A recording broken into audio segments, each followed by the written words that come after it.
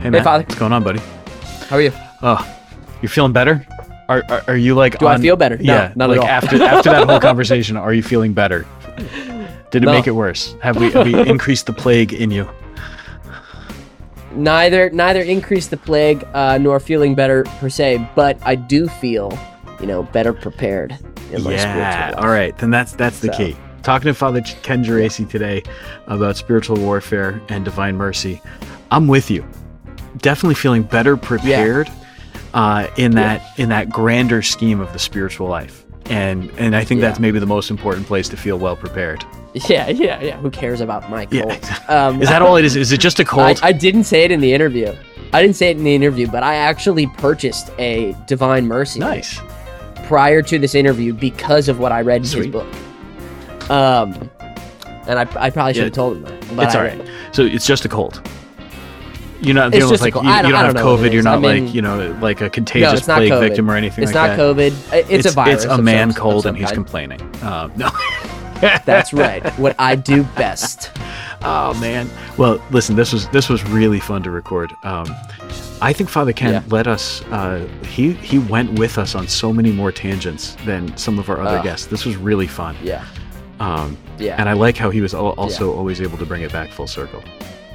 Really good stuff. Yeah. It was a tremendously fun interview, with a lot of laughter, and he took it to heart when he said that he could join in the digs. So long as he was willing to receive them. Yeah. Well, I think our listeners are going to really enjoy this conversation, and let's let him get to it.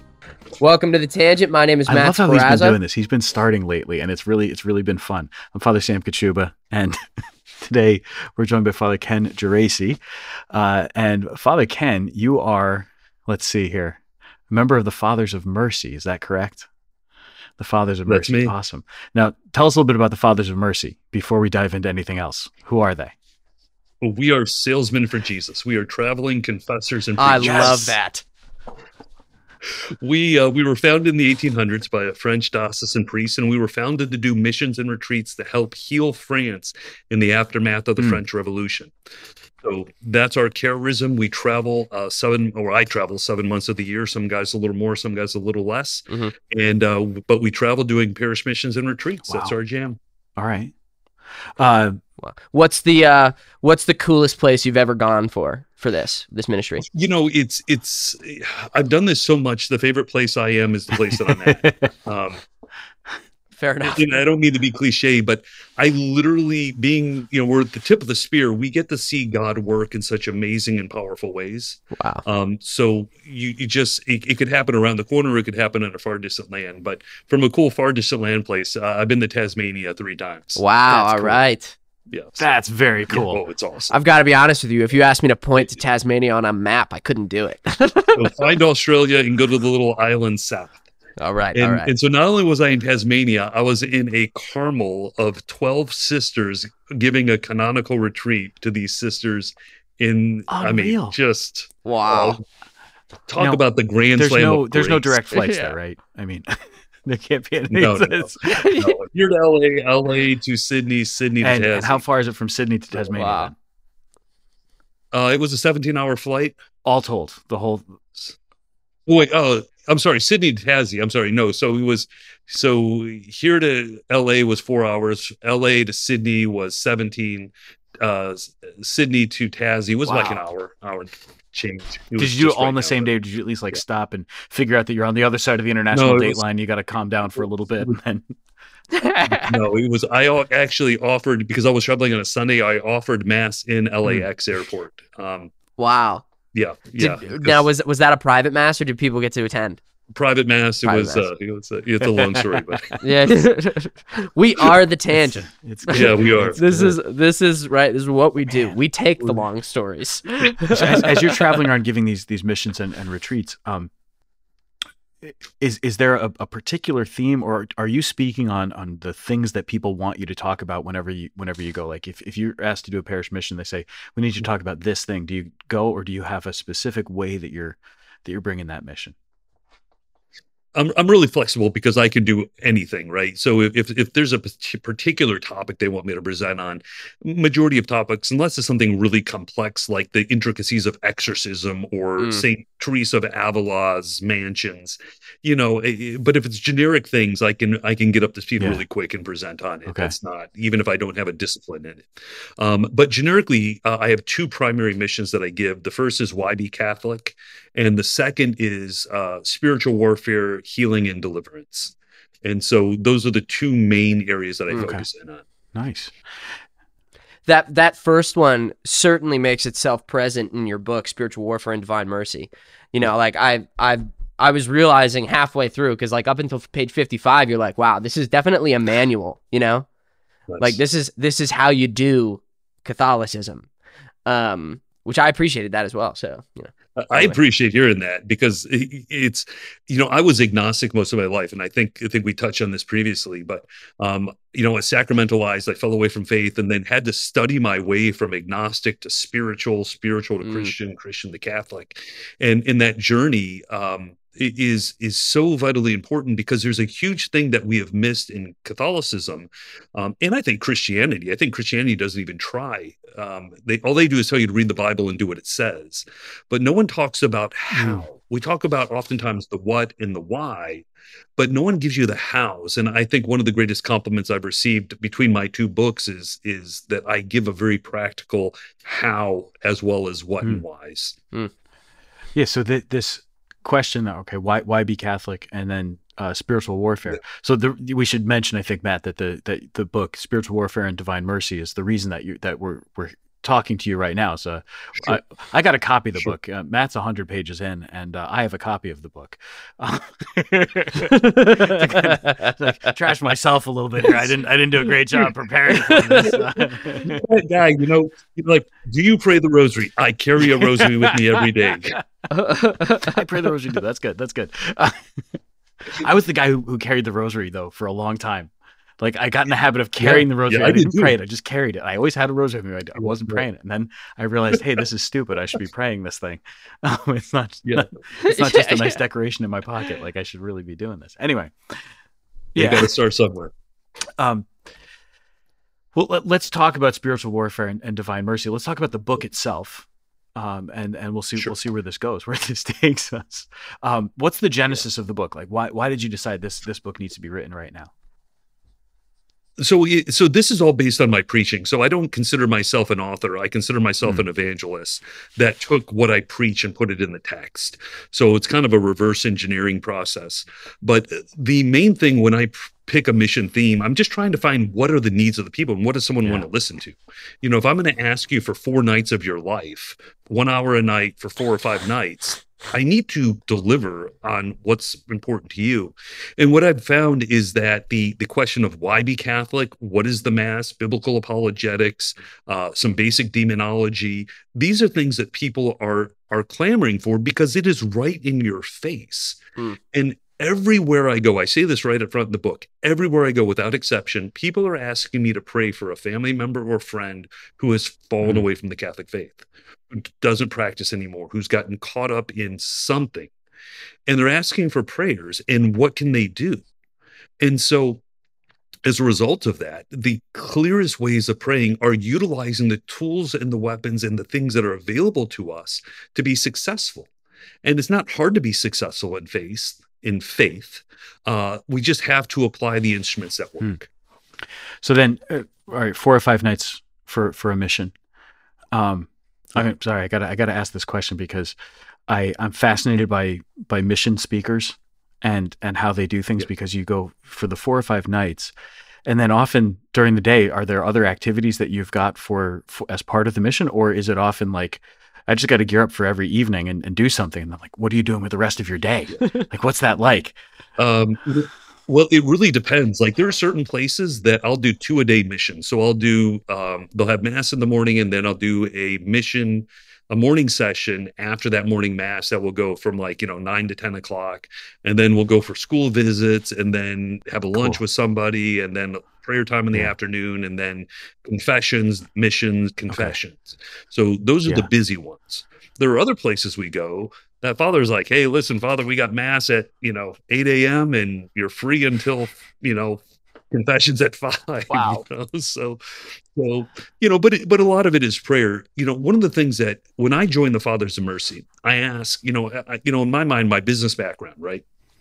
And I say, how do you prepare your guys to become great preachers? And because in business, it's all about the training, the pedigree. What have you done to get yourself to where you are? And Father Bill Casey told me, he goes, we don't train our guys at all. I'm like, you don't train your men to be preachers. And he's like, no. And he goes, you're confused. He goes, you're thinking our success comes from our oratory ability. He goes, our success comes from our prayer life. 80% of our success comes from prayer. 20% comes from showing up. So we're not going to teach you how to preach. We're going to create an environment of prayer that you can be immersed in and learn those disciplines and elements of prayer so that you can do the 80% of work here at the house. But that 20% of showing up, you have to own. You have to figure out your presentation style, what works, right, and work it out yourself. And so there's this whole flexibility within the Fathers of Mercy that no two of us are the same. We don't have this candy cutter version. It's just every guy gets out there, but we pray devoutly. So what does that prayer life look like? So, a standard prayer life of a religious. So we have not standard, I guess, anymore. For us at the house, we have a morning holy hour, 6:30 to 7:30. That includes Angelus, Rosary, 30 minutes of meditation, followed by the Divine Office. That holy hour ends. We have our community mass, 7:30 to 8. Breakfast in common in silence, 8:30 to 8 to 8:30, and then we have a break. Everyone goes whatever work they have to do throughout the day. Then we have our second holy hour from 4:30 to 5:30 every day. That starts with 30 minutes of silence in exposition of our Lord. Then Divine Mercy Angelus, Divine Mercy Chaplet, a couple community prayers, and then the Divine Office, followed by dinner in community. So that's the bookends of our prayer life. And for each Father of Mercy, we're called to interiorize the minimums there. We also pray the additional hours of the office, right? We pray 5 hours of the office. But we're called to interiorize that and have that schedule, because when we leave the house, the only thing consistent is inconsistency. And so, Father, you know exactly what I'm talking about. Yeah. So if you can't live the liturgy of the hours, if you can't live your devotional life, if you can't live the mass from the interior place, you're not going to make it out on the road. And so for us, it's this whole interior life of cultivating the beauty and the cadence of life that we have at home. So when I'm on the road, it doesn't matter where I'm at. I can still maintain that interior place, regardless of what the externals look like. That's such an important piece to preaching. I can tell you, like, the difference of a homily that I give that's been really prayed with and prepared in that context of prayer, and then when it hasn't been, and what a mess it can be if it's not been well prepared in the context of prayer. Like, I could do all the studying, I can have all the facts and stuff like that I want, but it's really got to be prayed over. Now, Father Sam, what is a well prayed through homily look like? Yeah. Right. Like, again, the lay person on the call who's never prayed through a homily, at least not to present one. I think it's a lot of, it's Lectio Divina especially is really important. And just, it's more, honestly, the homilies are more about reading the scripture and like letting Jesus speak through that. That's what I find, at least. And then when I've taken that time to really just sit with the word, other stuff comes, and it just sort of happens. Yeah. But then to that point, Father, that you're making about the liturgy of the hours, the Divine Office, the Rosary, the Holy Hour, the time of silence, like having that discipline in prayer makes such a difference too, because when things are inconsistent, when everything else gets inconsistent, when the schedule gets thrown off, to have that as kind of your baseline, your foundation in prayer is so important. Like, I'm so grateful for the liturgy of the hours. There are days where, as a diocesan priest and things get real busy and crazy in the parish, you realize, like, at the end of the day, hey, I didn't do any of the hours yet. I got to sit down and I owe Jesus some time. I've got to give him back these hours. And I mean, when we say hours, we mean by the hours of the office, not literal 60-minute increments, right? But there are those times where I realize I owe him something. I got to sit down and make this time. And then there's other days where I'm like, I'm so grateful that I have this excuse. I've got 10 minutes right now. I can stop and I can go pray. I can get daytime prayer in or something like that. What a difference it makes when it is a consistent piece. And then through those times of inconsistency, it's that foundation of, at the very least, while everything else is chaotic, I've got the Mass, I've got the office, I've got the Rosary. I've got these things that just kind of become really foundational. And that helps so tremendously. So yeah, I'm glad to hear that. Okay. So when you're finding this desire for an understanding of the spiritual world, yes, where do you see then spiritual warfare, divine mercy, these themes that you write about in your book really coming into play? I think when we look at the battles that we're fighting, we're fighting from the point of victory, but because Christ won everything, right? And so when we unite ourselves to Christ, that's where we become victorious. And so I'm not coming from the sense that we need to go duke it out with the devil, fisticuffs here, because that's a sure way of getting possessed and losing. So, how do you dispel the darkness? You make the light burn bright. So with that said, I think what the real genesis behind this, it's all written around that second chapter, that second part of the book, which is talking about the Divine Mercy Feast, Chaplet, and Image. And specifically the Chaplet, because most people do not understand the power of the Chaplet in which you pray it. And so, like, I was at a conference, we had 2,000 people at this conference. And I just asked for a show of hands. How many of you have heard the Chaplet described as an extension of the liturgy of the Eucharist? And these are pretty, serious Catholics. It's called the Fullness of Truth Conference. So pretty high-speed group of people. And maybe 100 of the 2,000 people heard of the Chaplet as the extension of the liturgy of the Eucharist. Mm-hmm. And so my conviction, my hope is, and what I hope everyone who's listening to this, you clip this part, share it with everyone. This is the most important element, because if we can increase our faith in the words which we are saying, we become exponentially more powerful and more potent in what we're doing in the battle we're fighting. I don't think I've ever heard of the Divine Mercy Chaplet as an extension of the liturgy of the Eucharist. I like this idea. Yeah, let's get into that, because that sounds fantastic and it makes sense. I have. Okay. All right, fine, Matt. We get it. You read the book. No, I heard of it before. So let's break it down. So when we teach children to do something, and this is what I do I learned all of this from having to teach myself, one, how to attend Mass myself as a revert to faith, but then as a priest, I'm preparing to offer Mass, and I'm studying the Missal as a deacon, and I'm like, who am I talking to? Yeah. Who am I saying? And I realized that 80% of the text of the Mass is directed to God the Father. No one ever explained that to me. But now whenever I say the prayers of the Mass, I am trying to see the face of the Father, and I'm speaking to him as directly as I possibly can. And it changes the whole dynamic for me. And so if we can do that with the Mass, how much more with the Chaplet, right? So let's look at who is speaking, who are we speaking to, and what are we doing? So when we pray the Chaplet, the first 4 words give us that information. Eternal Father, I offer. So if we just stop there, Father, put yourself in the presence of God the Father. Now, see yourself face to face. This requires a level of vulnerability. Now, you're offering him something. What are we offering? The body, blood, soul, and divinity of Jesus, right? For what reason? The atonement for our sins and those of the whole world, right? So the body, blood, soul, and divinity is the Eucharist. The Eucharist is the Mass. Mass is Calvary, right? And so when we pray the Chaplet of Divine Mercy, we're entering in a mystical way, in like the sense of an icon, into the sacrifice of Calvary.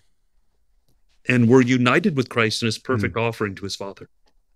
I love it. Okay. Yeah, it's good. Like, I want like add B-roll. So we use this word icon, like as an icon.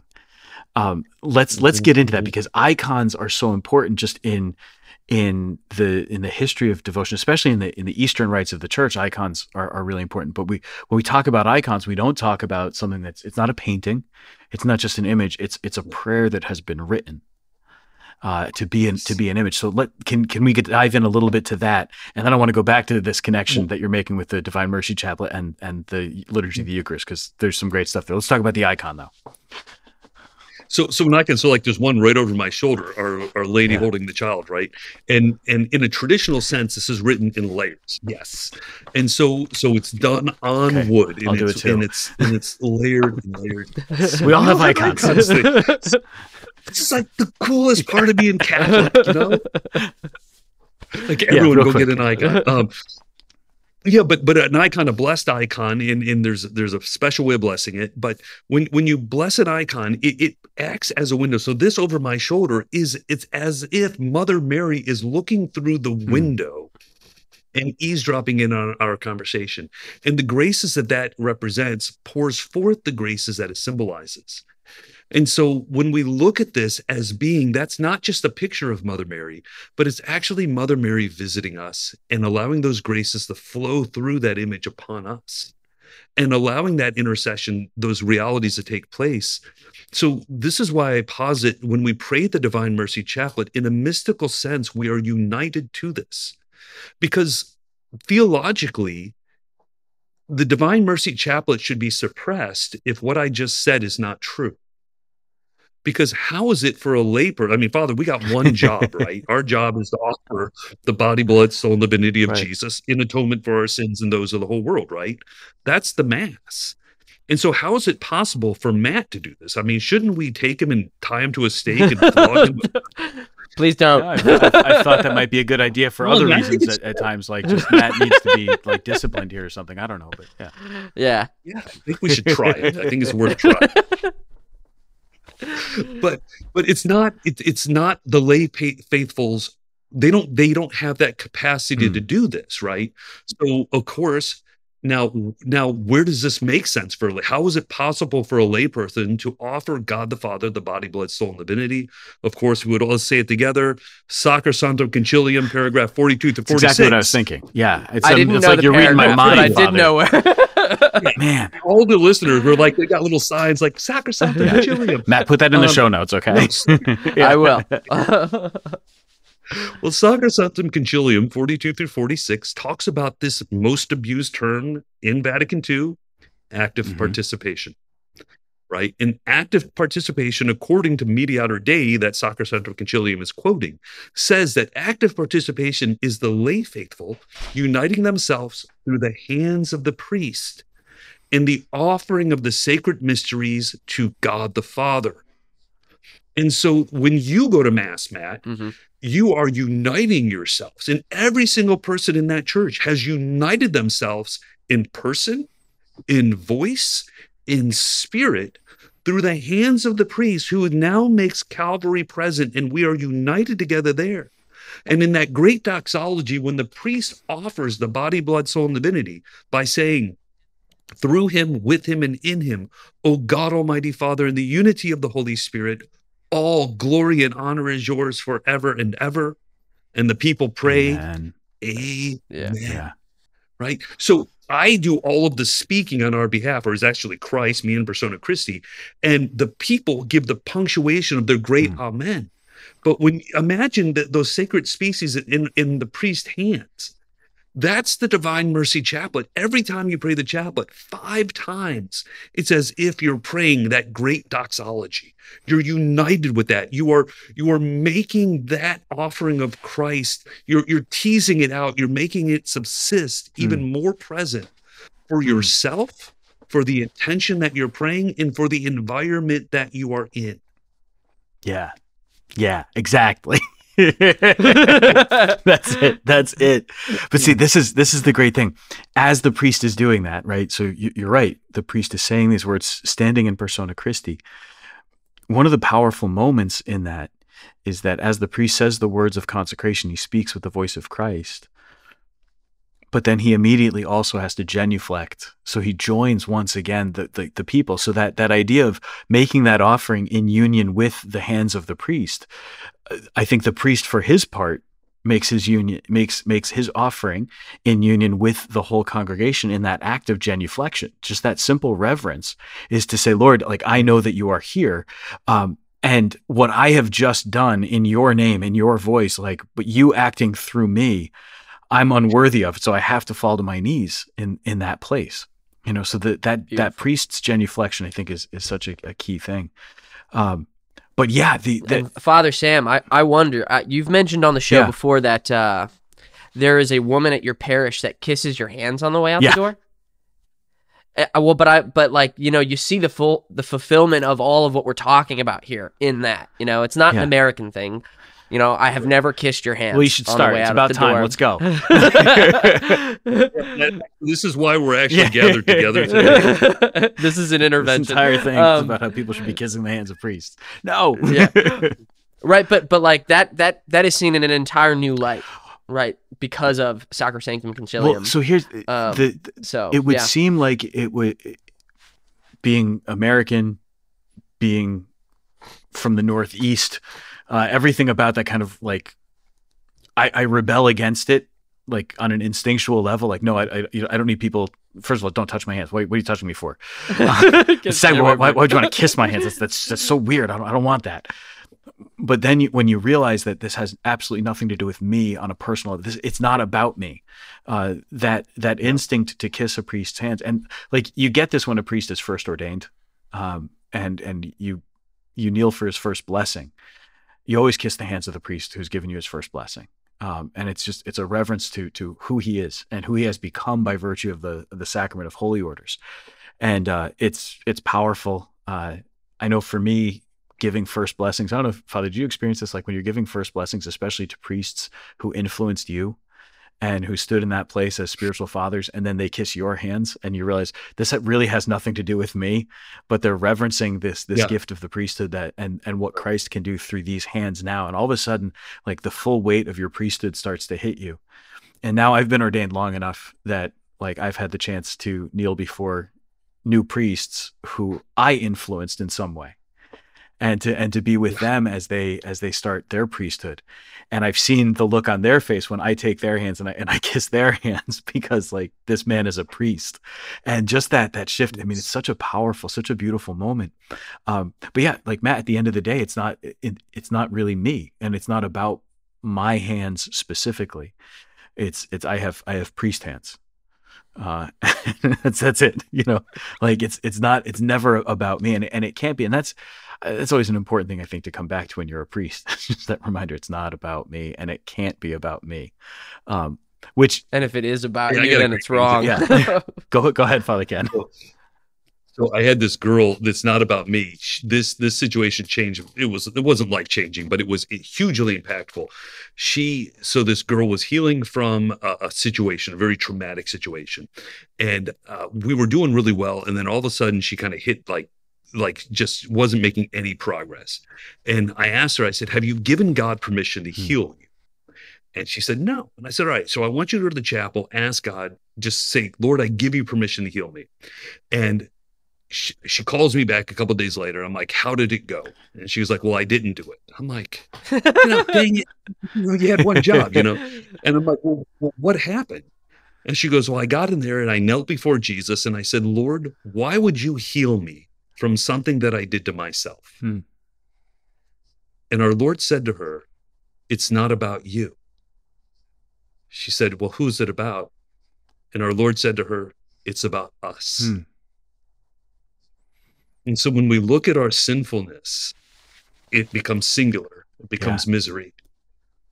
But when we look at Christ, when we invite Christ into it, then it's a journey together. It becomes part of his story. Wow. Yeah. That's it. And that's what accompaniment really is. Like at the end of the day, it's recognizing it's not about me walking with you, but it's about me helping you recognize that Jesus is walking with you, and to understand that more profoundly. So what was her final response then? realizing that it's about this walk with Jesus. Like, how did she receive that in the end? She was able to surrender. And that's what it was. It wasn't about the permission. It was about the surrender, because it was Jesus coming in to come close to help heal her. But then she would say, why would you take what I did to myself? And finally, it was this ability just to let him in and allow him to speak truth over the wounds of the sins that she had committed. Yeah. So surrender is the key word. Being present to those situations and not making it more or less than anything it is, and just giving it to him. Just saying, Lord, I invite you into this. What do you want to do with it? And sometimes there's actions that we need to do. Maybe apologize to someone, maybe go to confession, maybe, switch to a flip phone, right? I mean, there may be things necessary to help prevent us from certain things, but God wants to be part of it. But if we surrender and say, Lord, what do you want in this situation? First, he's never going to condemn. He always affirms and affirms your dignity, and then opens the door for a path forward. If we ever hear accusations, it's the devil is the accuser. Yeah. Well, so right there, we're starting to step into that spiritual warfare, and this idea of it's not just about the temptations. Temptations are kind of that's the baseline of like all the battles. Everything is always there's going to be the temptations kind of coming constantly. That's what is it, the 39th parallel? Right. That's just right, us right at the border, looking across at the. You're almost putting yourself as a boomer there, Father. That's all right. Did you notice that I had no idea what you were talking about? I figured you might not. That's okay. World War II, come on. Go watch some World War II movies. Get back with us. But just this idea that there's a dividing line between like where I stand and where the evil one stands. And so the temptations is just sort of that constant tension that's always there. But then, I mean, you're touching on this idea. So here's this young woman who's saying, why would you want to heal me for something that I did? And isn't that like where it gets really insidious with the temptations of thinking God doesn't want anything to do with me? And then that distance starts to feel like it's growing. And so the battle is overcoming that feeling of distance. So when you're looking at spiritual warfare then, and helping people to recognize, no, this is about you and Jesus walking together. Let's talk a little bit about how does divine mercy influence that entire path? Man, Father, you just hit like huge chords there. That whole thing about like that lie that God doesn't want anything to do with me because I've sinned, because I've fallen. And I remember I was with a group of theologians, and one of them was part of the early group who studied the image. And he was talking about how when the image was first being studied, the image of the divine mercy that St. Faustina received. Image of divine mercy. Yeah. So this is Jesus walking out of pure blackness, and then with the rays coming out of him, right? And one of the theologians says, he goes, it doesn't make any sense. Why is there no background? Why is there no ground? Why is there nothing? And he's explaining this to me, and he said, yeah, they were all puzzled. And I'm like, for me, it was totally clear. I'm like, I know why he's coming out of blackness. And he goes, well, he asked me, I said, that's where we lived. Yeah. Like us sinners, us people who face suicide and depression and hopelessness, like that, I know that geographic location in the dark where Christ met me, where he reached down and touched me. And it was, and like, I think the world that we live in today, where people are so encapsulated in darkness and sin and ignorance, sin has that threefold consequence. It affects the intellect. So sin darkens the intellect, it weakens the will, and then it inflames the passions, makes our emotions unruly. And that makes things just tumble out of control. It snowballs downhill. And so when we want to introduce, how do we fight our way out of this? Well, first, I think the divine mercy image really paints the picture, no pun intended, that Christ wants to come to us in our darkness. And anyone listening to this, the three of us here, we all have developed spiritual lives. We're striving, we know it, but there's still the darkness of my own soul. There's my own doubts. There's my own fear. There's my own sinfulness. And it doesn't matter how far I get in my priesthood or anything, I still need God's mercy. I still need him to come to me in my questions, in my fears, in my stubbornness, in my pride, wherever I may be, whatever those dark parts of my heart and soul are. I have to recognize that they're there, and I may not know where they're at, but he does, and to invite him into it. And for me, it has given me this peace that I've never known before, because when I just have this horrible day, normally it revolves around Amazon messing something up. They can be terrible. They can be horrible people over there. I'm like they lie, and they're just, anyhow, it's just a bureaucratic system. It's not the individuals, it's the corporation. And I get frustrated, and the old man comes out, and I'm like, I don't even recognize myself in some of these things. And I'm like, Lord, you've even redeemed that part of me. I am revealing the ugly underbelly of my pride and self-love and entitlement. And Lord, I invite you into that, and it's so, I have hope. I have a path forward. Yeah. So you talk about like the Lord redeeming that and calling you out of that. Looking at your own journey from sacramentalized, brought up at least nominally in the faith, and then agnostic and really fallen away from any kind of practice of the faith. Where do you see how God has given you that mercy, where he stepped into that darkness in your own life? Can you tell us a little bit about that conversion or reversion is the better way to discuss it? Yeah. Let me just start with a punchline that the person who's ever prayed for the conversion of a poor sinner or a vocation to the priesthood, like my life is the answer to those prayers. I was perfectly happy being a pagan. I was perfectly happy not doing anything. I never wanted to be Catholic, and I never wanted to be a priest. I was on a date when I realized I was supposed to be a priest. Yes. Oh yeah. Oh, that's fantastic. Worst date ever. Did you at least pay for the bill? No, that was a problem. It was a free night. It wasn't free. It cost me everything. Yeah. It wasn't free. It cost me everything. It wasn't so free. Good. We'll get to that story in a minute. But my reversion back to faith, I went into, I was agnostic, went off to college, got a business degree, got recruited out of school to go to work for a technology company doing advanced R&D. And from that group, my boss had an idea for a software company. And he said, I can't pay you, but I'll give you ownership in exchange. And so we began working on that project nights and weekends. And we worked for 7-8 months on this project. Heavily, 4 or 5 days a week. And so we kept our paying job, worked nights and weekends. And we're always at his house, working out of his living room. And I got to know he and his family exceptionally well. And at a certain point in this, a venture capital firm invests $4.5 million into our company. Wow. And so I'm thinking that I've arrived. My ego is huge. And he comes up to me one day and brings me right back down the planet Earth. And I'm going to summarize 3 or 4 conversations into just a few sentences. But he says, Ken, professionally, I have no problem with you, but personally, I do. When we're with clients or investors and you see a Christian symbol, you make a Christian reference. But you've told me you don't believe in God, you don't pray, you don't go to church. And Ken, some of the stories you tell are unbecoming a man, let alone a Christian. And I'm just curious, which is it? And so my first conversion was to authenticity and integrity, to let my yes be yes and no be no. Yeah.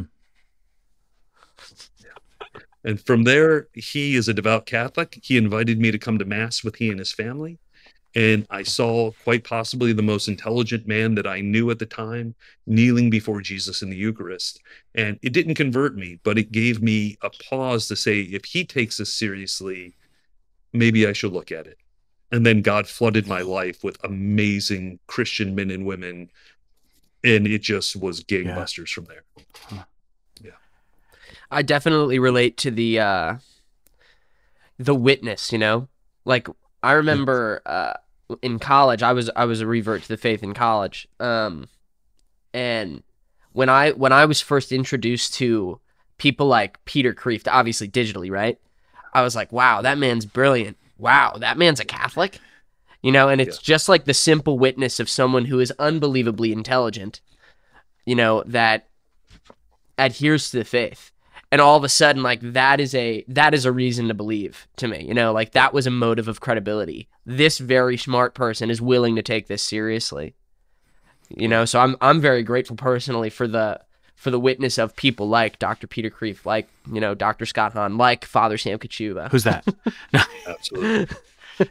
I like, yeah. That holy guy. I really like this very direct approach, though, to say, when you see a Christian symbol, you're using Christian stories, but some of the things that you're talking about don't jive with any of that. And it's both on a natural level and on a supernatural, spiritual level. And we've got to get at least one of those things right. And guess what? If you get the supernatural, spiritual level right, you're going to get the natural level right. If you get at least the natural level right, you might start getting the supernatural, spiritual level right. But what was it like to receive that? So because we had such a working relationship, it was like a normal conversation. I mean, we're sitting here trying to create a brand new company for something that never existed before. And we would have to battle over ideas and be willing to say, hey, I think this is the golden egg that's going to hatch and become, the answer to all of our problems. And have your co-founders shoot holes all over it and even sink it. Or tell you, no, we think you're onto something, or no, you're wrong, and battle over it to find middle ground. So it was always about the battle for the truth and the right idea. So I had this relationship with these guys. And so when he challenged me like that, it was just yet again another challenge based on our relationship. And so one of the things he literally asked me, one of the literal questions was, how do you reconcile what you do with what you say? And my response was, Mike, I really don't even think about it. And he said, you might want to. And I'm not going to go into what was behind that, but it forced me to examine those things. And when I said, my mindset is that if you want to go to heaven, all you have to do is be a good person. But according to whose standard? Like, that's the question, who's the one who sets the standard of what it means to be a good person? Right.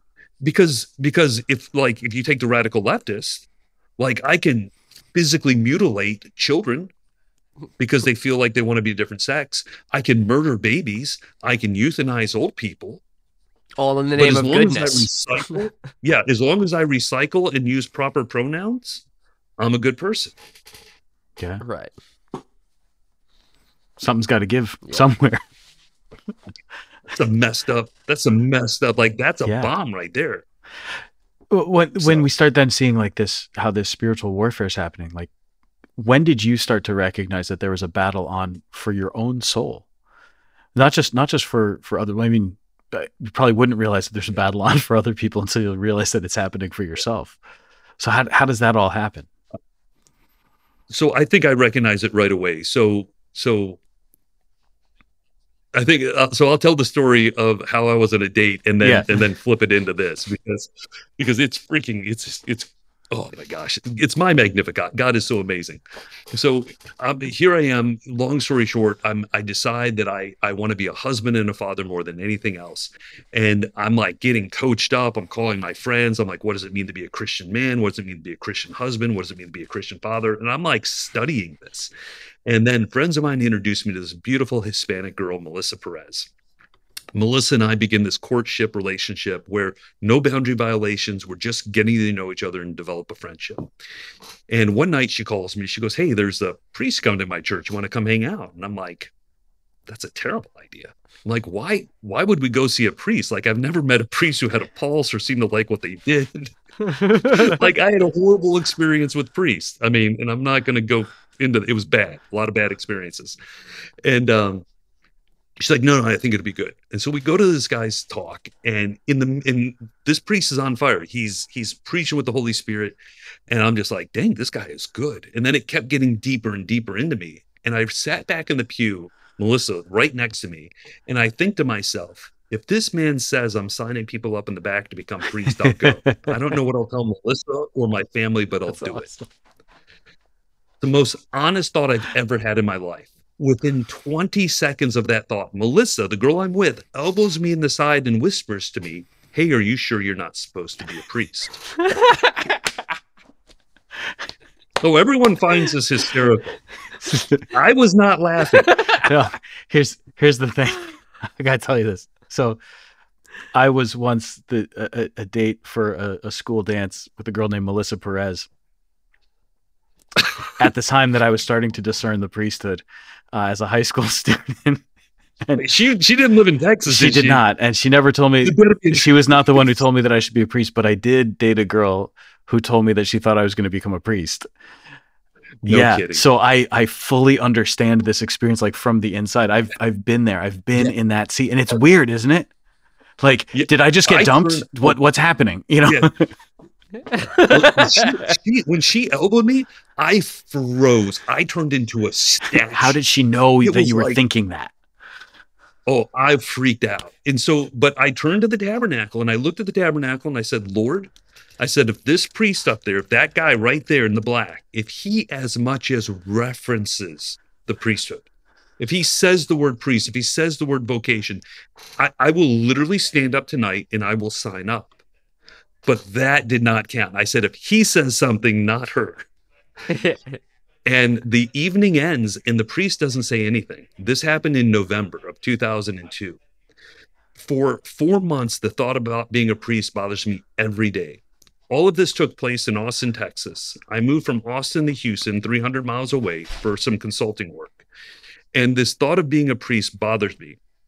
Someone says, "Why don't you go talk to a priest and learn about the priesthood and see what this might mean?" And I said, "I guess I can do that." So someone gives me a name of a guy across town. I call, I make an appointment and get there, knock on the door, and out walks the same priest that was in Austin 4 months ago. Whoa. My head exploded and I literally shook his hand and said, "My name is Ken Geraci. I think I'm supposed to be a priest." Yeah. So I say this. So to answer your question, when did I realize spiritual warfare was real? Well, it was in this discernment process. Because this group of people this group was a religious community. I started to discern with them. They self-identified as being a little more progressive. And I said, "Well, what does it mean to be?" I mean, we're all Catholic, right? I mean, I got the Green Catechism. This is what we believe. We're all on Team Jesus, right? And he goes, "Well, we don't wear our clerics in public." And I'm like, "It's a wardrobe thing. Big deal." I didn't understand the importance of it then. And, well, long story short, come to find out, the further I get discerning with this group, the more that I realize and how the non-negotiables of faith, they very much negotiated. And the Eucharist was a meal, not a sacrifice. Women priest, contraception is a great thing, right? God hates fornication, but he understands if someone falls. I mean, just some of the insanity, and this is again, these are things that point towards it. So when we look at these limitations that existed there, I realized very quickly that I'm in turbulent ground. And then someone gave me the book Goodbye Good Men. Oh, yeah. And then I got brought up to speed very quickly on the radical homosexual left infiltrating the church and what is behind the sex abuse crisis. Yeah. Because I started discerning in 2002 as the scandals were breaking. Yeah. Yeah. So, no, that was my first year of seminary. Was exactly that time. So yeah, I know. And actually Goodbye Good Men was an important book to read. It's so funny now. Like I look back, I look back on that time in my life, and everything that was going on there. And, I feel like that book at the time was like offering some answer, like some reason behind it, right? That helped me to understand more. But I look today and I see that we still have our issues. It's not over. I wish that it was.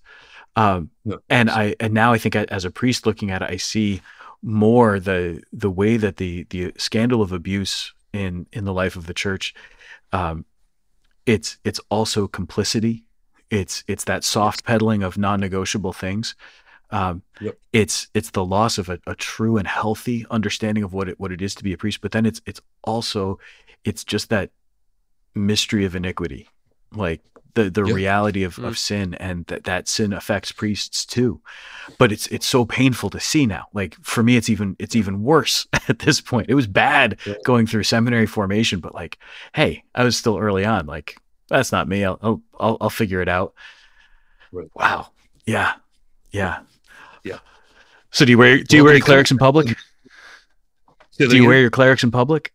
Yeah, 99% of the time. I think if I'm running the Home Depot, I'll be.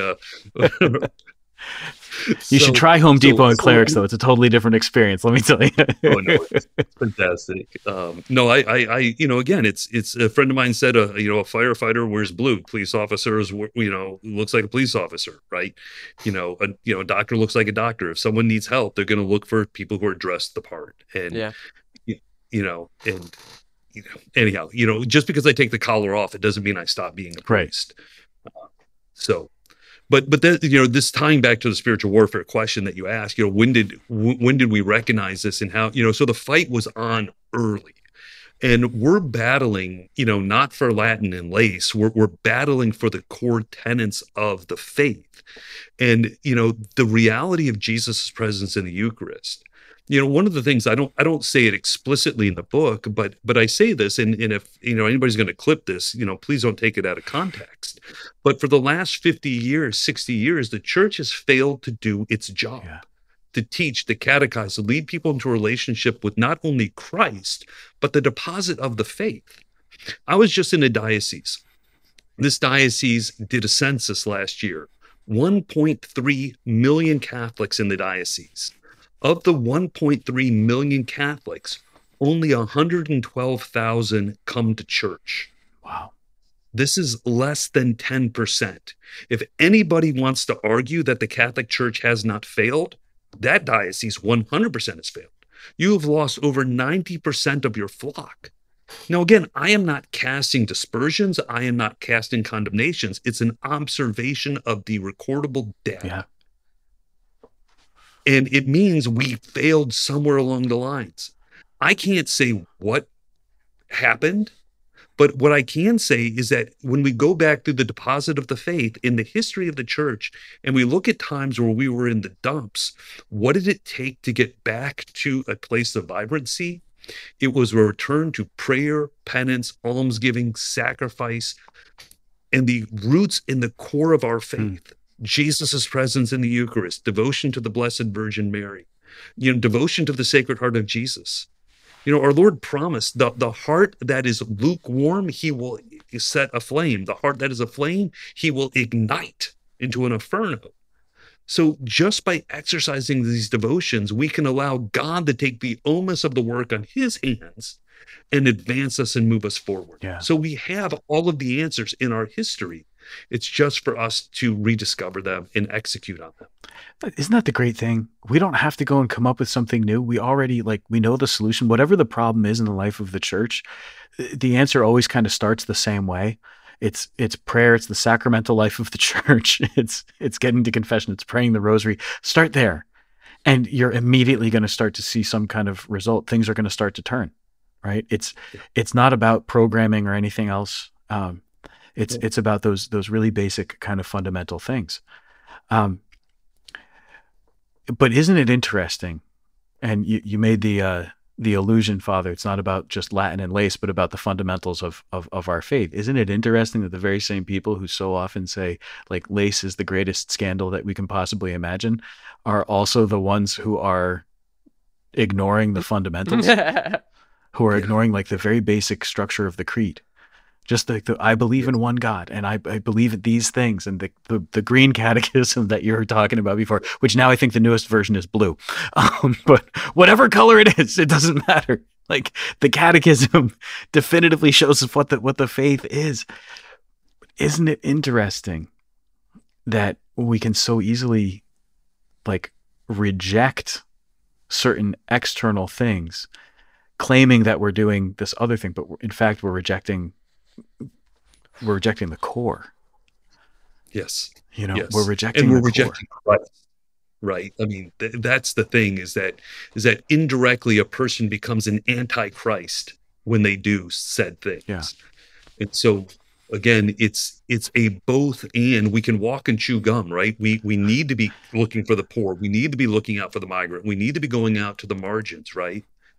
But also we need to be interiorizing the realities of faith in our life. Yeah. We need to offer the liturgy exceptionally well. There should be no excuse for a priest not to have a beautiful chapel, to have St. John Vianney is the patron, the universal patron of all priests.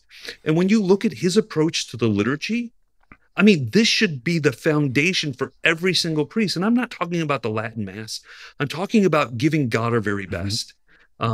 If you see my surplice, you ever see me offering Mass, I've got an alb that has got 12 inches of lace on the edge.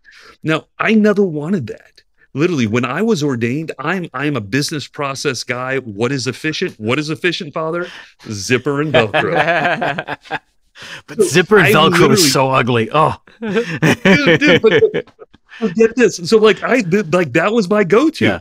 So I had it. I was one of my priests was with me, and I was putting it in the shopping cart, and he looked at me, and he goes, "Is that the best you can give Jesus?" And I said, "But it's practical. It packs up. It zips up. It's efficient."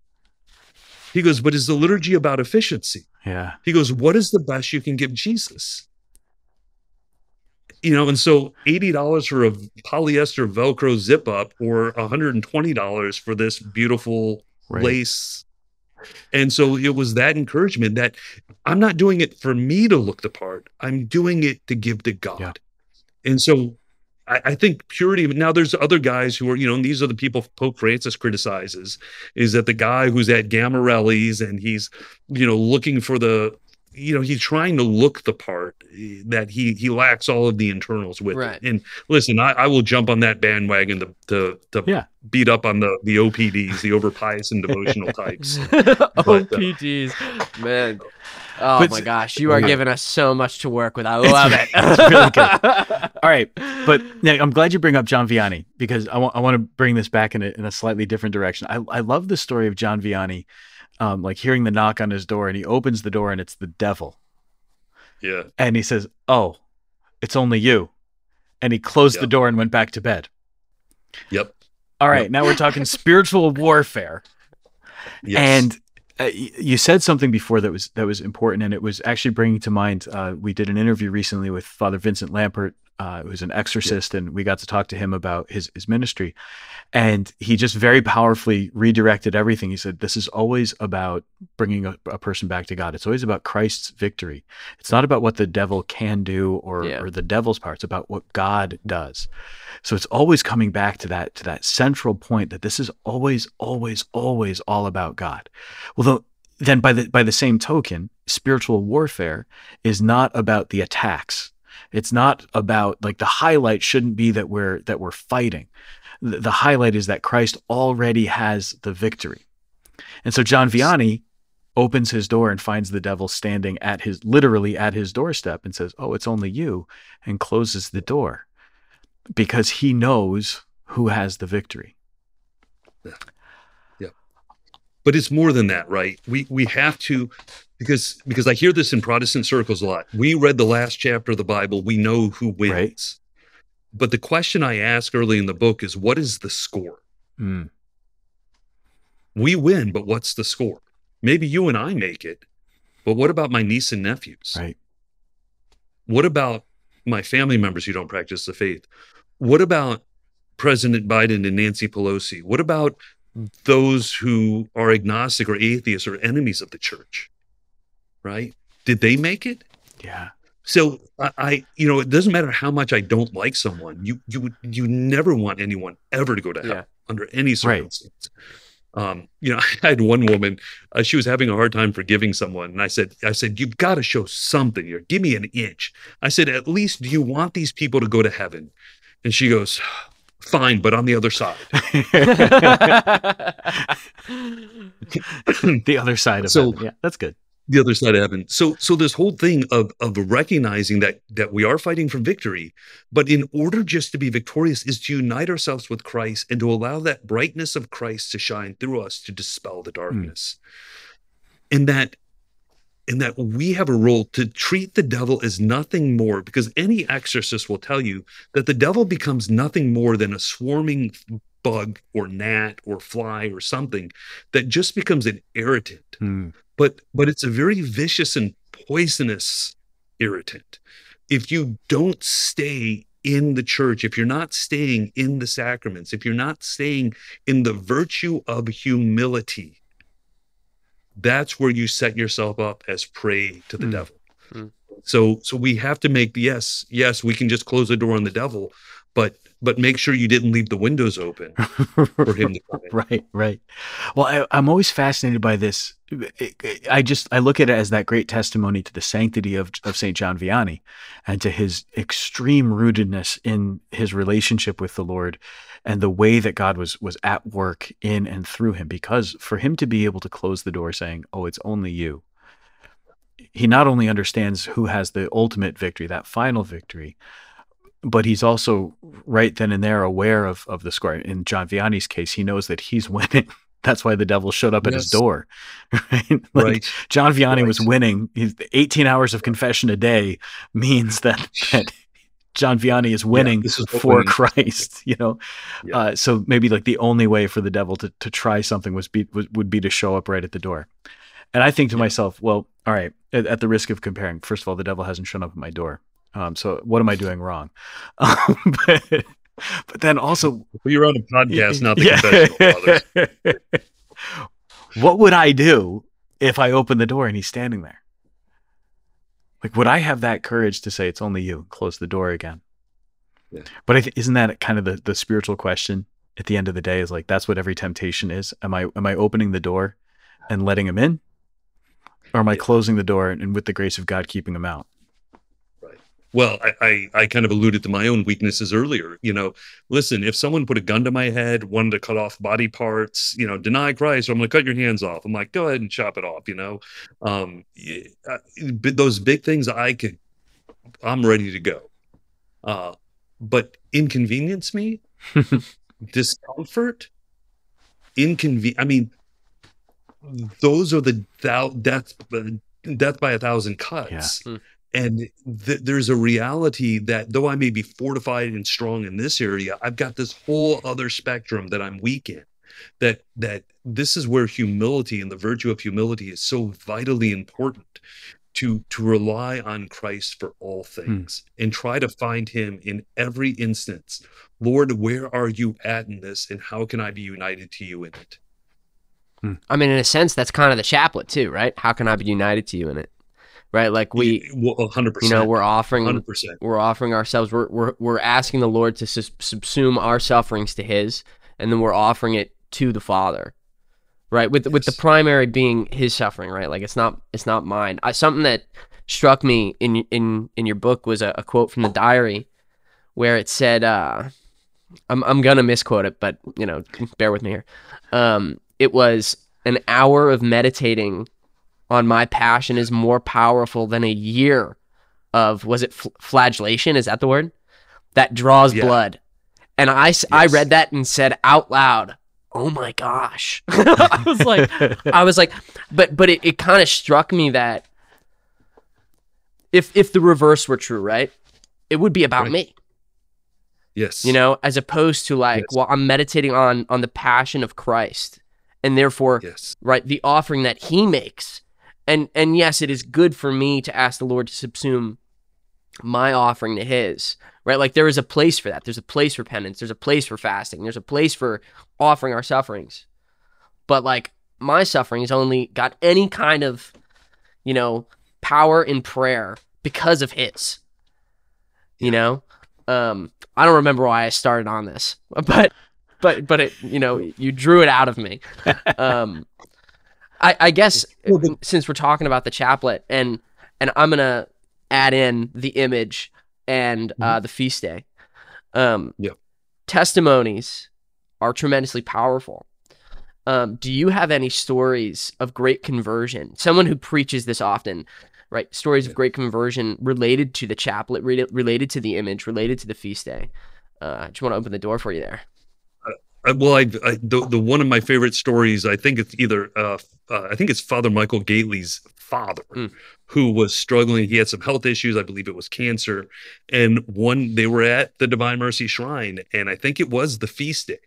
And his dad felt drawn to be in front of the image. And I think he tells this story in that Divine Mercy book that he had written, the greatest story, second greatest story ever told.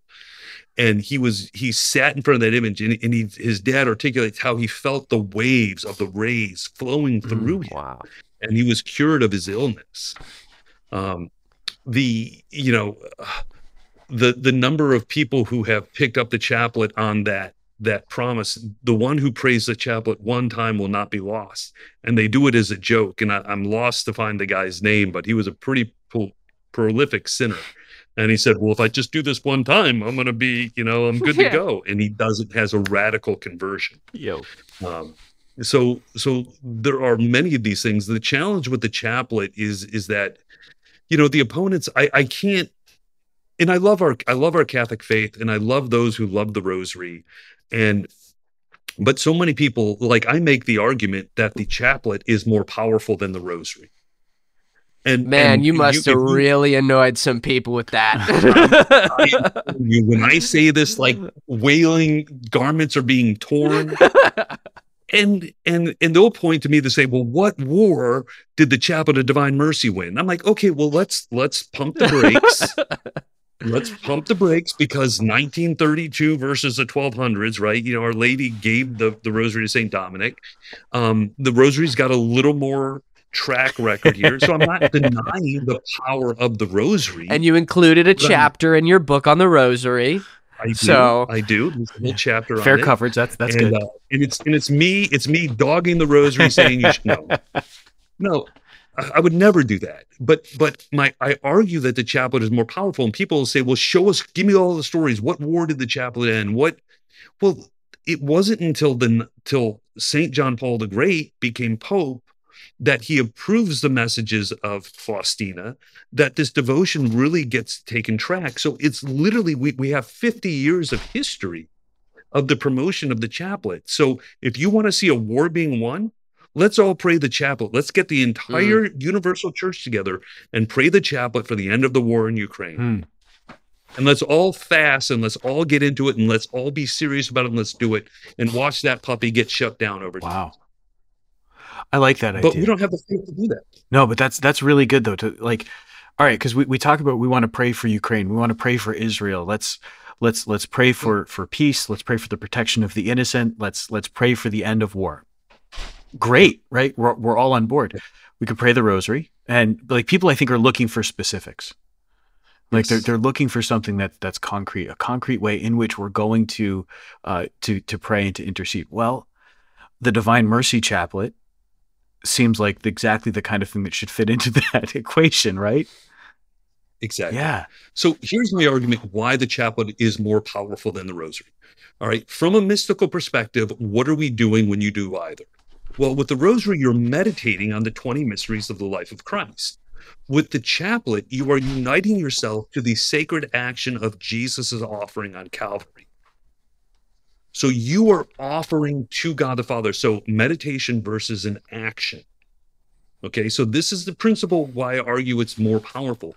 Now, what makes the rosary so powerful? Well, for 15 to 20 minutes, you're sitting with the Mother of God, who is the Queen of Heaven, who loves you dearly. She is enamored with you. She loves you. She wants to hear you. She's so pleased that you are in her presence. She is sitting at the right hand of her Son. And together, you and Mary, and she's teaching you on these mysteries of the rosary. So there we are together with Mother Mary and her Son going through the life of Christ. That's the rosary. That's my argument of what the rosary is. Mary is interceding on our behalf. I tell people, when you pray the rosary, if you get distracted, focus on one word, the word now. Holy Mary, Mother of God, pray for us when? Now. So if I ask you two to pray for me right now, you would bow your heads and you would pray for me now. So for 20 minutes, we're sitting with Mother Mary and she's praying for our needs. So that's part of the power of the rosary, is that Mother is interceding for us. We are in the presence of Christ mystically. Yeah. So all of that ties together. Now, the chaplet, we said, is the offering of Christ on Calvary to God the Father. Who is at the foot of the cross? Mary, John, the two other Marys, right? So you add yourself to that attendance, and there you stand with Mother Mary, who is standing united in this offering of Christ to God the Father. And so nothing is more powerful than Christ's one perfect offering for our redemption and divine adoption. So how much more powerful is it when we unite ourselves and pray for mercy in the way that God has invited us to pray for mercy? So this is why I argue that the chaplet is more powerful than the rosary. I don't say you should abandon the rosary. I say it's both and. Let's do both. Yeah. And together it's this 1-2 punch that I think is the unstoppable formula. I think if we had a campaign of prayer and fasting, and that the entire universal church dedicated themselves to praying the rosary and chaplet each day with some basic form of fasting, and we took that serious for 30 days, I mean, we really got into it like we meant it, like an Old Testament fast. Yeah. We'd fix a lot of problems. I think the argument holds, right, that there's a certain power that exists in the Divine Mercy Chaplet that's not present in the Rosary, but again, not as something that takes away from the Rosary or contradicts it at all, but rather that kind of supports it. But I would look at that and think, what is it that allowed the apostles to stay together in the upper room before Pentecost? And what is it that kept John, the beloved disciple, at the foot of the cross on Calvary? It was Mary. And so when you combine those two things, when you talk about praying the rosary and the Divine Mercy Chaplet, so it's not an oppositional like either or, it's both and. When you do that, then that's what's going to enable us. Like, it's Mary's intercession that's going to enable us to go to the cross and to unite ourselves to the cross of Christ and to his passion.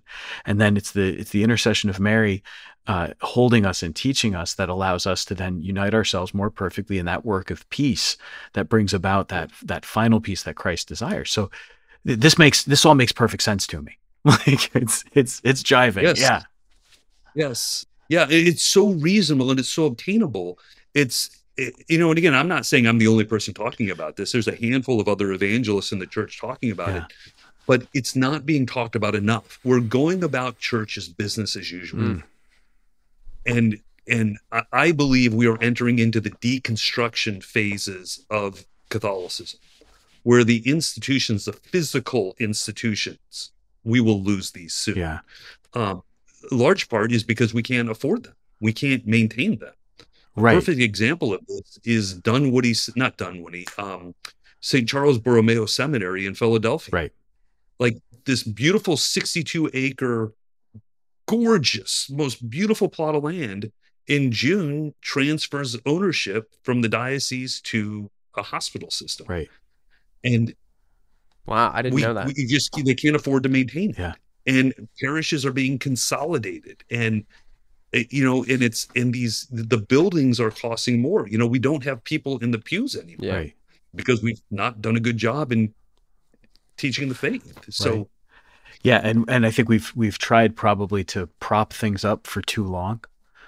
Speaking as a diocesan priest, I would look around and say, yeah, I think we've tried to keep things moving and like keep the same stuff for as long as we possibly can, but we haven't really addressed the issue.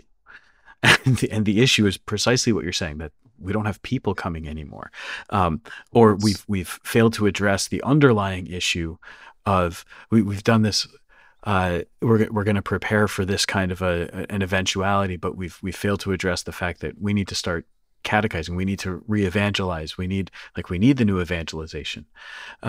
yes. We got rid of, I'm always fascinated by this. The Divine Mercy Chaplet was something I was introduced to in high school. It was the first time I ever heard of it. And I remember at my school, I went to a Catholic high school. The chaplain was organizing something like I think we were doing like a holy hour or something after school, and our director of campus ministry, who was a religious sister, came, and I suggested that we pray the Divine Mercy Chaplet. And the chaplain said, yeah, that's a great idea. Hang on, I have some Divine Mercy Chaplet cards. I'll go get them so that anybody who doesn't know can pray along. So, oh, great. And sister had no idea what the Divine Mercy Chaplet was, had never heard of it, and was kind of confused by the whole thing. And for her, this was an unusual thing. I remember reading somebody locally here who wrote about that and said it seemed very strange and off-putting. And I was like, why? And her whole thing was, well, I'm a Vatican II Catholic. And so anything like the Divine Mercy Chaplet, I'm like, what? Asking Jesus to save us and the whole world from sin is against Vatican II? Like, what the heck? I don't understand. But to this point about deconstruction, Father Ken, I mean, here's what I see all the time. Like, as a pastor now, I've been able to do a lot of good things. I have amazing parishioners, and that makes it possible to do a lot of really, really good things. But the number of times I'm told by people in the parish that they've never heard certain things. Nobody ever showed them mass parts sung in Latin, or they've never heard of adoration.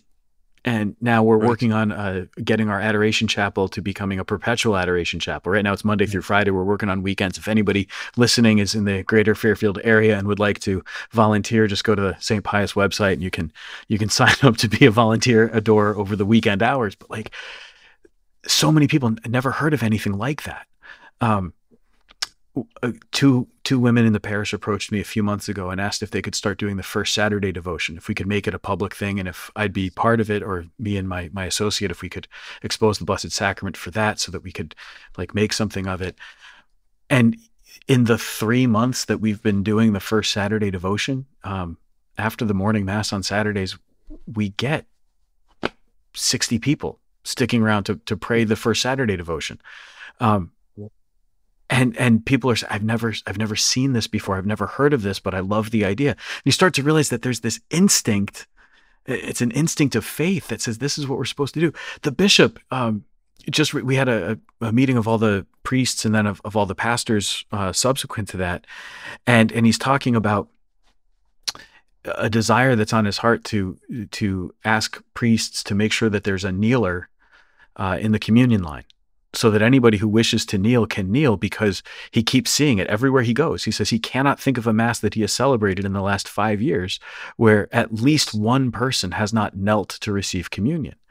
He says, just for the sake of not making them fall over, or he would like to have a spot where they can kneel. Of course, I have an altar rail, and that's where I distribute communion. Is at the altar rail in my parish, and it's great. It's the greatest thing in the world, and like it's almost like the church always had this instinctual knowledge that people should be kneeling to receive communion, and so built it into the very architecture of the church.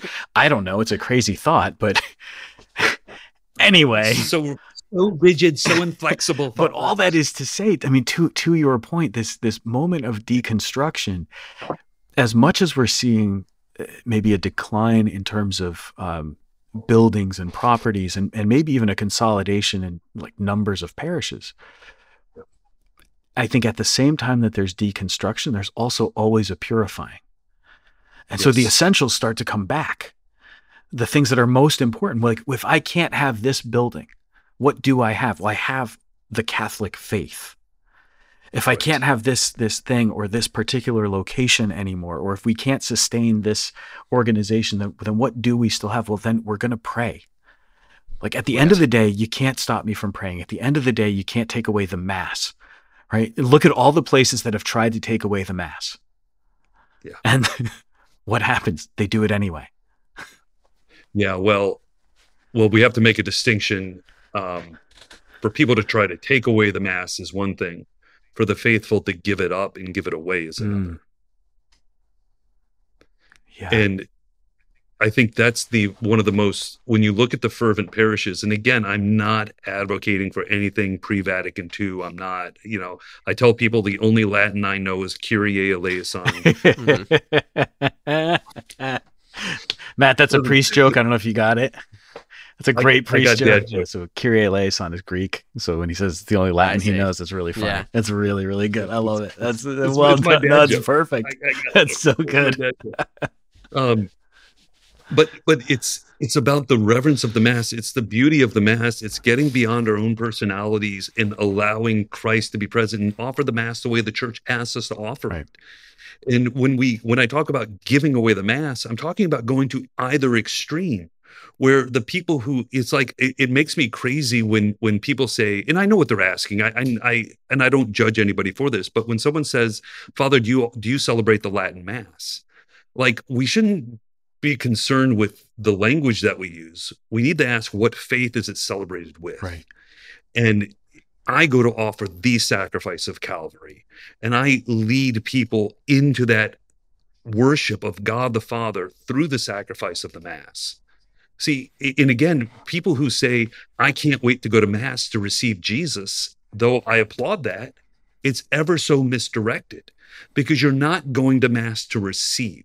You should not care about receiving Jesus when you go to Mass. You should only be concerned with giving God the Father your very best through uniting yourself through every element of the Mass, from the sign of the cross to the great doxology, to pour yourself out like a libation in that sacred action. And then when you give everything to the Father and your divine adoption and redemption is renewed through that offering, the Father is never outdone in generosity. Then he feeds you with his Son.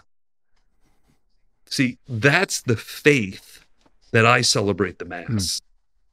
And I can do it in any language, right? Not in any language. Yeah. But it doesn't matter what language you use if you celebrate the Mass with faith.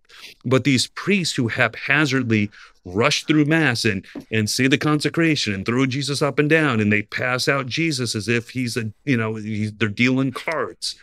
I mean, these are the atrocities that have existed in our faith for years. Right. I can't tell you, and even in some faithful dioceses, one faithful diocese that was in hyper faithful, known for their orthodoxy, the priest was ticked when I let the Mass go longer than 55 minutes.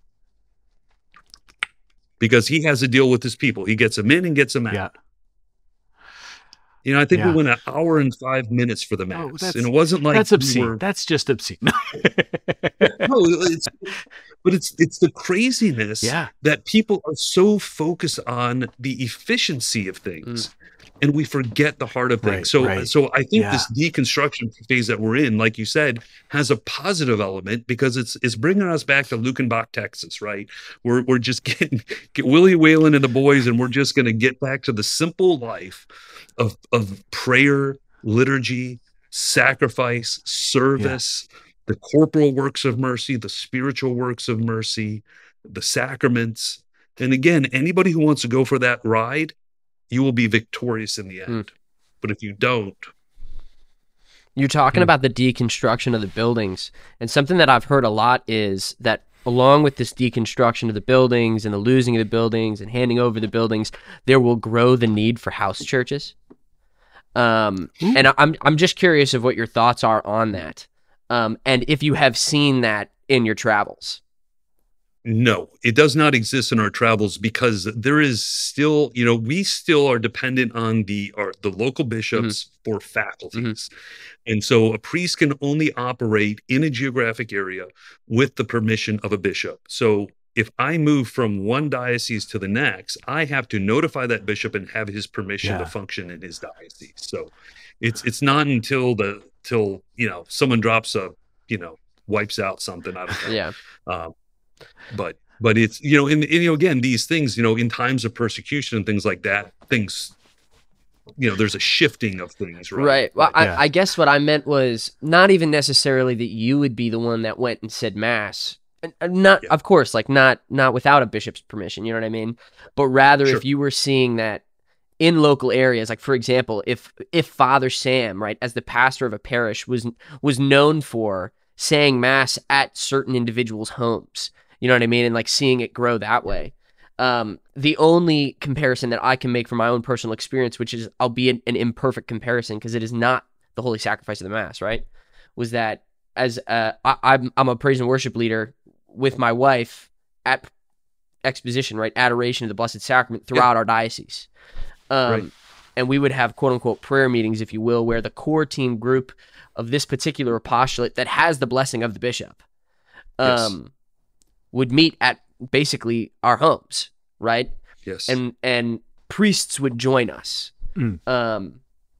And when they were there, we would always kind of defer to them, you know? But kind of that, like, I call it a house church. It's probably the wrong word, you know? But just like that, it's taking root in people's homes in a different way. It's manifesting in a different way, you know? And like over COVID, I know that there was exposition of the Blessed Sacrament at people's backyards because technically speaking, we weren't allowed in the church, you know? And so everybody met outside.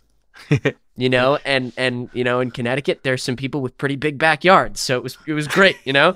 But like that kind of thing, you know, if that's growing, if you know, because as our communities, like we not that it's an echo chamber, right? But like we meet with like-minded people. That's just how we are, you know. And so I could see that happening with something like the Holy Sacrifice of the Mass, you know. Well, and I think stepping out, I like you taking that outside the context of Mass, because specifically under normal circumstances, Mass needs to be offered on the altar. I am not saying we should disobey any bishops, just to be very clear. We have it here recorded that Matt's saying disobey.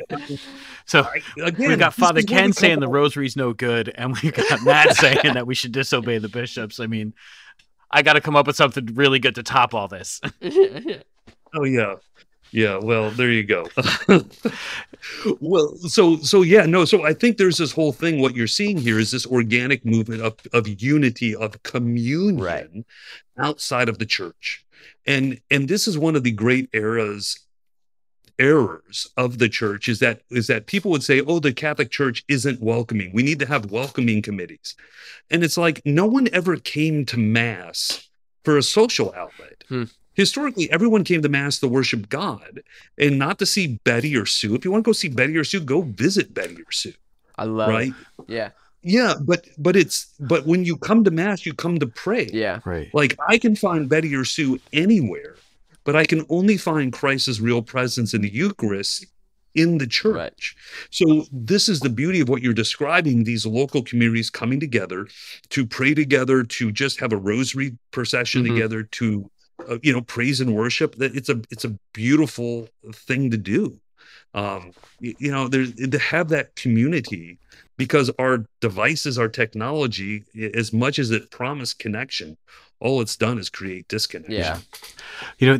So this is I think it's a great idea though, like that idea of the house church, maybe not so much for the sake of the Mass, but for other purposes, right? So in my other podcast, Roar Like the Lamb, that I recorded one today, and we talked about exactly this idea, though. So this past weekend, I had the experience with my associate, and I went to a party that some friends of ours were having, and it was a whole bunch of Catholic families, just tons and tons of Catholic families, plus some who, maybe not have been super devout, or some who were maybe not even Catholic, but who were invited by friends, by the people who they knew, who invited them to say, "Hey, come." And what we saw was just, it was families, it was their kids, and everybody just all together doing this. And there were a bunch of priests who were invited as well. And so you've got all of these people together, and it's entirely a social event. And so there's conversation ranging from, what did your favorite sports team do today, to Father, can you tell me something? I have a theological question for you about this particular aspect of the divine knowledge, and I want to know more about it. And the whole gamut of all of this stuff was happening. And so my associate was commenting, Father Brendan said, we couldn't do this at the parish. And I said, because it's not because like we're not capable of inviting people and getting and organizing a good event. Like we could organize a good event, but this can only happen in this person's backyard. This kind of an event can only happen because these families decided to get together. And some of the people who were invited would only come to this because their friends invited them. So like the importance of people who attend Mass The importance of Catholics recognizing that, yeah, it might not be about literally a house church, but what was a house church in the early days of the Christian faith? The house church was both the place where they gathered for worship, literally, and it was the place where they just gathered people in to be together as community. Right. And that's how evangelization happens. So if people start to realize that their own home can be that place for evangelization, like they don't have to go to their parish and do it. And especially if your parish is farther away, if your parish gets combined with another parish, and so you can't get to mass as easily, or you can't get to the church as easily, do it right there at home. And what a powerful gift that can be. And I can tell you, right, as the layperson in the conversation, right, but that's a very empowering idea. Yeah. Of saying like, no, the mass is meant to be in the church, and it's something I would agree with, right? Like, just by the nature of it, Yeah.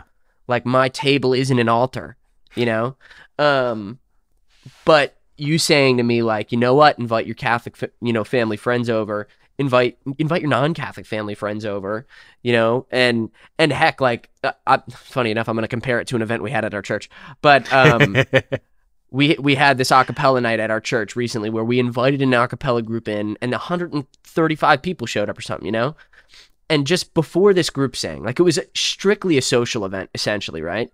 We had someone give like a 4-minute testimony, and going into this event, I didn't admittedly, I sang in an a cappella group in college, okay? I've admitted it. You can all make fun of me now, right? But like, I didn't even know this testimony was going to happen, and I was just glad to hear it. It was there. I received it. It was 4 minutes. We listened to a bunch of music for like 45 minutes, and that was that, But like, you could do that at your house. You can invite your friends over, and then maybe, right?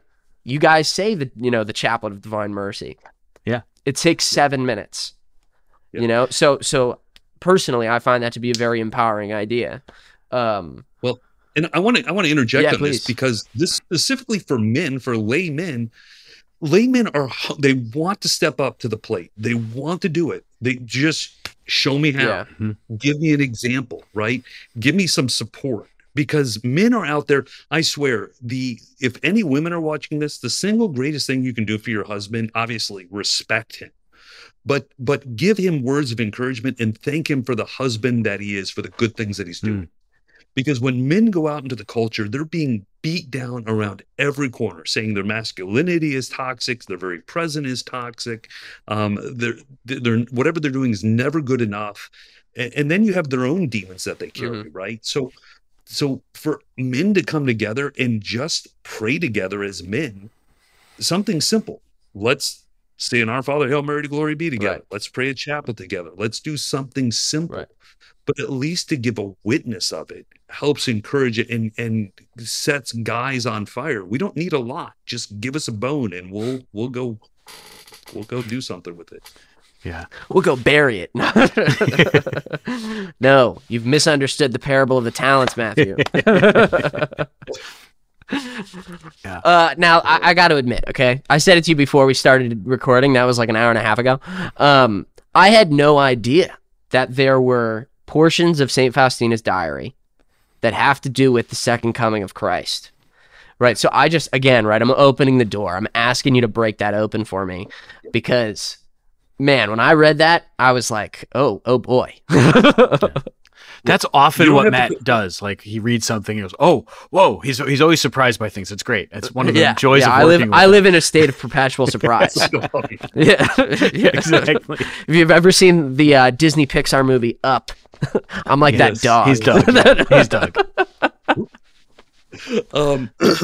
So I think it's paragraph 48 of the diary where our Lord appears to her and gives her this message. But he says that you are to prepare the world for my second coming.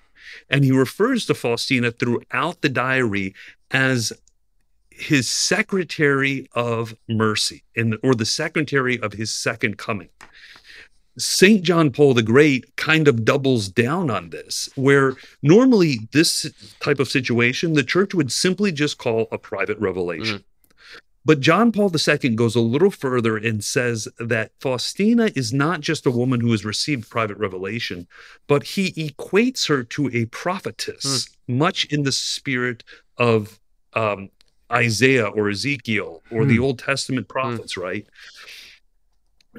Jesus gave her a very specific message about a very specific event, which is the end of the world, the second coming. And he said, before the day of justice is the hour of mercy. And if you do not turn to my mercy, you will have to answer through justice.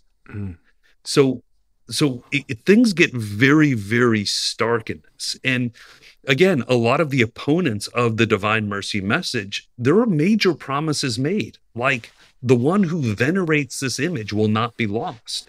For those who pray the chaplet one time will not be lost. Like, what about baptism? What about the Eucharist? What about confession, right? The point is, we are bound by the sacraments. We have to do what the sacraments say. If a person knows that the Catholic Church is true and they do not follow the church's teaching or join the church, again, that will be counted against them in a severe way, almost to the point of damnation, most likely. So I'm not going to say that it's an absolute thing, because there's always room for God's mercy, but it's not going to look good for you if you knew you were supposed to do something and didn't do it. But God is not bound by the rules he makes for us. God can dispense those rules. And so, again, in the book, I liken it to a store that's going out of business. When a store is going out of business, the first week it says 20% off everything, then 40% off, then 60% off. Right before the store is gone forever, there's a sign out front that says, no reasonable offer will be refused. And this is where I feel that we're at in salvation history. Again, I love our church, and I'm not dogging or bashing any of our bishops or any of our cardinals or any of the popes, but we have fundamentally failed in teaching the basics of our faith, to the point that of those who practice their faith, 70% do not believe in the real presence in the Eucharist, right? I guarantee probably 90% universally couldn't tell you the difference between a mortal sin or a venial sin.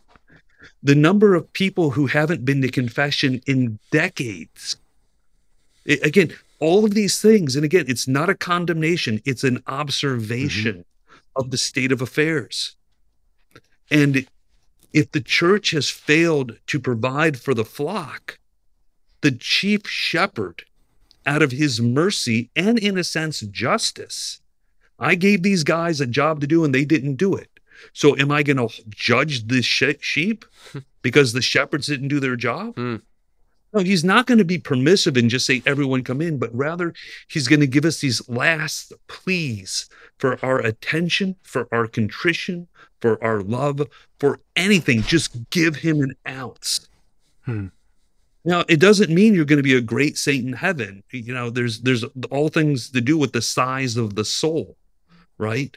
But the size of the soul is directly related to our capacity to love and avoid sin, right? So again, souls might barely make it into heaven, but it sure beats going to hell. Yeah, there's a line in, are you familiar with the Hillbilly Thomists? Oh yeah. Yes, I don't know them well, but I've heard. Yes, there's a line in one of their songs about the story of the man is that he kind of like reverts right before his death, on his deathbed, and it says, "Not a life well lived, but a life well died." And I that line really stuck with me, but it kind of reminds me of that. He's giving us a chance, which is really what we can ask for. I think there's obviously it's an error to say, well, how could a merciful God damn people, and it's a difficulty, but it's an error. The error is the insinuation of that he couldn't, because he is just. Yeah. But what you just opened up for me is the merciful God gives every opportunity. Yes. And you can guarantee that. God never condemns a soul to hell. When you stand before God for your final judgment, you see the entirety of your life's decisions and how God was trying to intervene at every single intersection. And you see how you chose hell. And the logical, reasonable expectation is that is the sum of my choices. That I spurn God so much throughout my life. Yeah. That it is not that God who is condemning me or abandoning me. It's that I have scorned, condemned, and abandoned God long before this moment.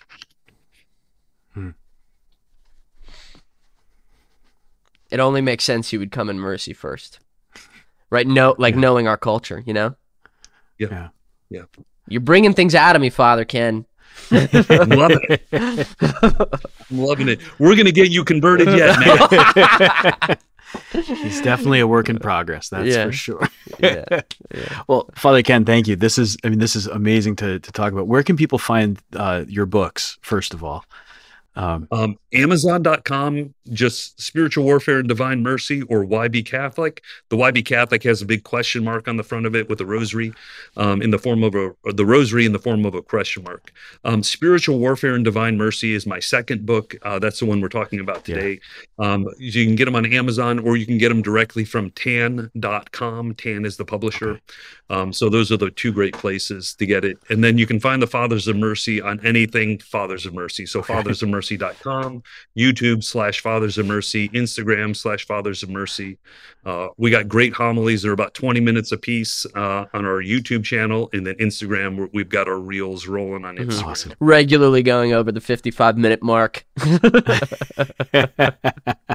Dude, you have no idea. Sometimes we have phenomenal homilies, and every now and then we'll put 2 or 3 homilies into one. Father, you know. I know exactly what you mean. Yeah, well, I'll tell you that the people in the pews who want to be there actually want to hear it. So please keep doing it. Yeah. Wow. Well, awesome. Thank you so much. We'll link to the books in the show notes here too, so folks can pick them up. But we've been with Father Ken Geraci from the Fathers of Mercy. It's just so good to have you and so good to talk with you. Thanks so much. Thanks so much. Appreciate you guys. God bless you.